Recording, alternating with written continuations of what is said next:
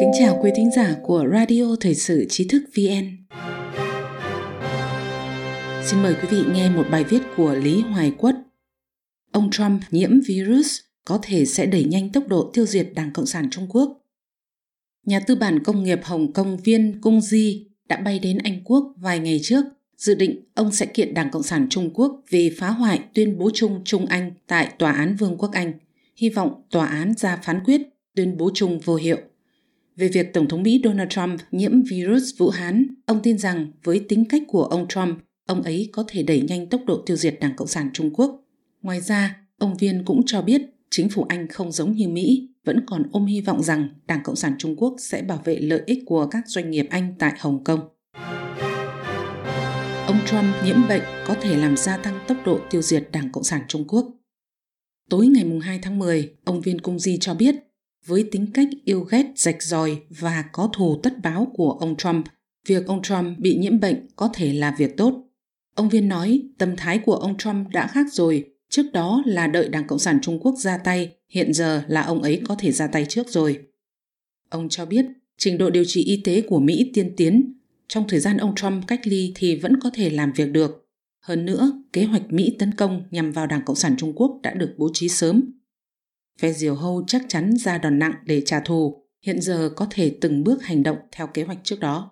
Ông Viên Cung Di cho rằng lần này ông Trump nhiễm virus có thể không quá ảnh hưởng đến tranh biện bầu cử. Người yêu mến ông vẫn sẽ yêu mến ông, người ghét thì vẫn cứ ghét, chỉ không biết tỷ lệ người yêu ghét ông Trump là bao nhiêu. Ông Viên Cung Di cũng khen ngợi biểu hiện của ông Trump trong cuộc tranh biện tổng thống đầu tiên. Ông cho rằng ông Trump có những phương án cụ thể hơn so với ông Biden. Ông lấy giá thuốc điều trị y tế của Mỹ làm ví dụ, biết rằng giảm thiểu khâu buôn bán trung gian thì có thể giảm giá cả của thuốc cho người dân. Ông Trump rất nhạy bén về vấn đề giá tiền. Ông là người vô cùng tốt, là vị CEO của quốc gia. Ông Trump có đầu óc của một doanh nhân. Tôi có lòng tin vào tình hình bầu cử của ông. Sau dịch bệnh, nước Mỹ cần dựa vào ông Trump để chấn hưng kinh tế. Do đó, ông Viên Cung Di tin rằng người Mỹ hiểu kinh tế, hiểu làm ăn kinh doanh chắc chắn sẽ chọn ông Trump. Ngay hôm thứ Sáu ngày 2 tháng 10, khi ông Trump công bố bị nhiễm virus, Sở Di trú và Nhập tịch Hoa Kỳ USCIS đã ban hành hướng dẫn mới nhất trong sổ tay chính sách USCIS liên quan đến việc không cho phép thành viên của một đảng Cộng sản hoặc bất kỳ đảng toàn trị nào khác được cấp thẻ xanh hoặc nhập tịch Hoa Kỳ. Việc Mỹ ban hành hướng dẫn thắt chặt việc cấm các đảng viên Đảng Cộng sản nhập cư được cho là sẽ tác động sâu rộng đến nội bộ Đảng Cộng sản Trung Quốc. Anh Quốc vẫn chưa nhận ra bản chất của Đảng Cộng sản Trung Quốc. Ông Viên Cung Di cho biết lần này đến Anh Quốc, ông mới biết thì ra chính phủ Đảng Bảo thủ của Anh vẫn chưa đồng tình với ông Trump. Hiện tại vẫn giữ thái độ quan sát xem ai thắng trong cuộc bầu cử Mỹ lần này. Ông vô cùng thất vọng đối với chính phủ Anh Quốc. Ông thẳng thắn so sánh với quyết tâm đối kháng Đảng Cộng sản Trung Quốc của ông Trump và ông Pompeo thì Anh Quốc đi quá chậm. Chính phủ Anh Quốc đến nay vẫn chưa nhận rõ bản chất của Đảng Cộng sản Trung Quốc, vẫn còn kỳ vọng Đảng Cộng sản Trung Quốc tôn trọng một quốc gia hai chế độ và hy vọng Đảng Cộng sản Trung Quốc thực hiện tuyên bố chung Trung Anh. Tháng 7, sau khi Đảng Cộng sản Trung Quốc áp đặt luật an ninh quốc gia Hồng Kông, ông Trump đã nói trong một bài phát biểu rằng Hồng Kông đã là một quốc gia một chế độ, đồng thời ông cũng hủy bỏ đãi ngộ ưu đãi đối với Hồng Kông. Sau đó, ông Trump còn chế tài 11 quan chức Đảng Cộng sản Trung Quốc và Hồng Kông đã phá hoại sự tự trị của Hồng Kông, trong đó có bà Lâm Trịnh Nguyệt Nga, trưởng đặc khu Hồng Kông. Tuy nhiên, hành động cứng rắn của Mỹ chưa ảnh hưởng đến quốc gia có chủ quyền trước đây của Hồng Kông, Anh Quốc. Ông Viên Cung Di tiết lộ, chính phủ Anh Quốc, bao gồm cả thống đốc cuối cùng của Hồng Kông Christopher Francis Patten, vẫn kiên trì việc Đảng Cộng sản Trung Quốc thực hiện cam kết một quốc gia hai chế độ. Việc này phiền phức rồi, bởi vì trong cuộc đàm phán giữa Quốc hội Anh Quốc và Đảng Cộng sản Trung Quốc, trong thời gian đó, Đảng Cộng sản Trung Quốc lại tiếp tục đưa ra cam kết nhưng sẽ không thực hiện. Ông bổ sung thêm, có một số nghị viên Hạ viện có tâm diệt Cộng, nhưng số người quá ít, không thể hình thành sự ảnh hưởng. Kiện Bắc Kinh phá hoại tuyên bố chung Trung Anh. Nhắc đến vụ kiện, ông Viên Cung Di cho biết phương pháp kiện nước Cộng hòa Nhân dân Trung Hoa phá hoại tuyên bố chung Trung Anh là có thể làm được. Ông cũng có lòng tin vào vụ kiện này. Chúng tôi đi con đường luật pháp do thẩm phán phán quyết. Anh quốc là tam quyền phân lập, chính phủ và quốc hội không có quyền can thiệp. Ông hy vọng tòa án tuyên bố chung Trung Anh không còn giá trị. Ông Viên Cung Di cho rằng Anh quốc đã không muốn theo Mỹ chế tài các quan chức Đảng Cộng sản Trung Quốc và Hồng Kông đã làm suy yếu quyền tự chủ dân chủ của Hồng Kông, tất cả chỉ vì trữ lợi. Sau Thế chiến thứ hai, sức sống của nước Anh bị tổn hại nghiêm trọng, kinh tế chưa được cải thiện. Hồng Kông có nhiều doanh nghiệp do Anh tài trợ như Jardine, Swire, HSBC, Standard Chartered, v.v. Hoạt động kinh doanh của họ ngày càng phát đạt. Ông nói rằng chính phủ Anh lo ngại rằng các lệnh trừng phạt sẽ ảnh hưởng đến hoạt động kinh doanh của các công ty Anh ở Hồng Kông. Do đó, chính phủ Anh có xu hướng thỏa hiệp với Đảng Cộng sản Trung Quốc. Ông cười và nói rằng Anh quốc thậm chí còn không biết cách diễn đạt. Tại Anh quốc vẫn chưa có người nào nói đến hai chữ diệt cộng, nhưng diệt cộng thì không có gì mới ở Mỹ. Ông nói rằng Anh quốc vẫn chưa thức tỉnh và tin rằng ngay cả khi người Hồng Kông bị mất nhân quyền, đó không phải là vấn đề lớn đối với bản thân họ. Việc chấp nhận người Hồng Kông mang hộ chiếu BNO đã hoàn thành trách nhiệm đạo đức của mình và mặt khác, nó có thể giúp Anh quốc cải thiện nền kinh tế. Ông cũng chỉ ra, lúc đầu người Anh đã giao Hồng Kông cho Đảng Cộng sản Trung Quốc và tin rằng Đảng Cộng sản Trung Quốc sẽ tuân theo một quốc gia hai chế độ. Người dân Hồng Kông không được hỏi ý kiến của họ.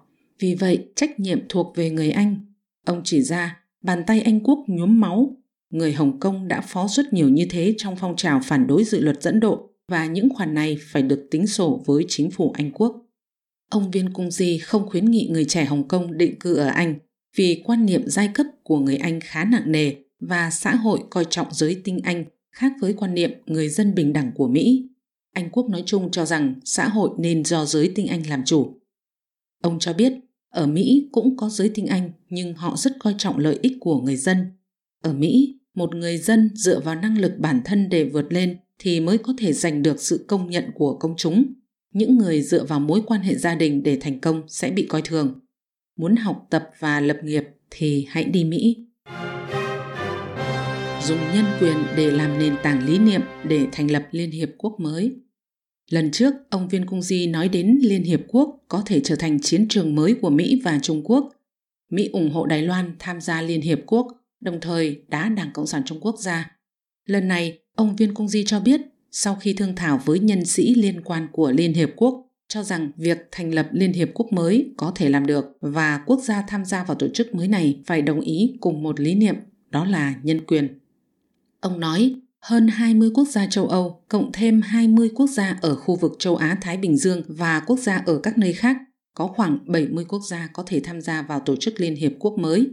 Hơn nữa, nền tảng lý niệm nhân quyền này đến từ quyền bất khả xâm phạm trong tuyên ngôn độc lập Mỹ, tức là quyền lợi không thể bị tước đoạt là số 1. Ông nói tiếp, thứ hai là lấy niềm tin giá trị phổ quát làm nền tảng.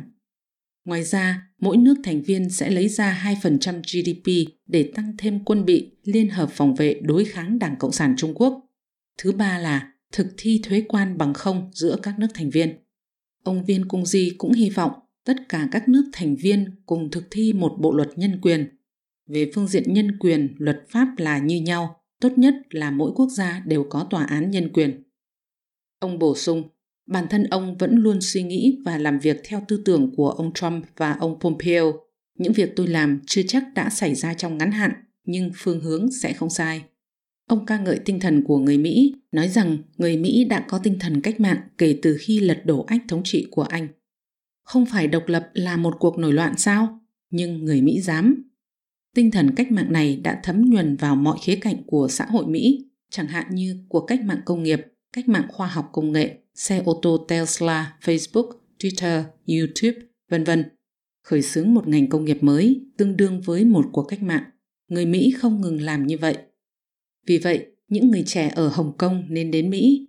Điều bạn nghĩ, người khác cảm thấy là không thể xảy ra, nhưng nó có thể xảy ra ở Mỹ. Đấy chính là giấc mơ Mỹ.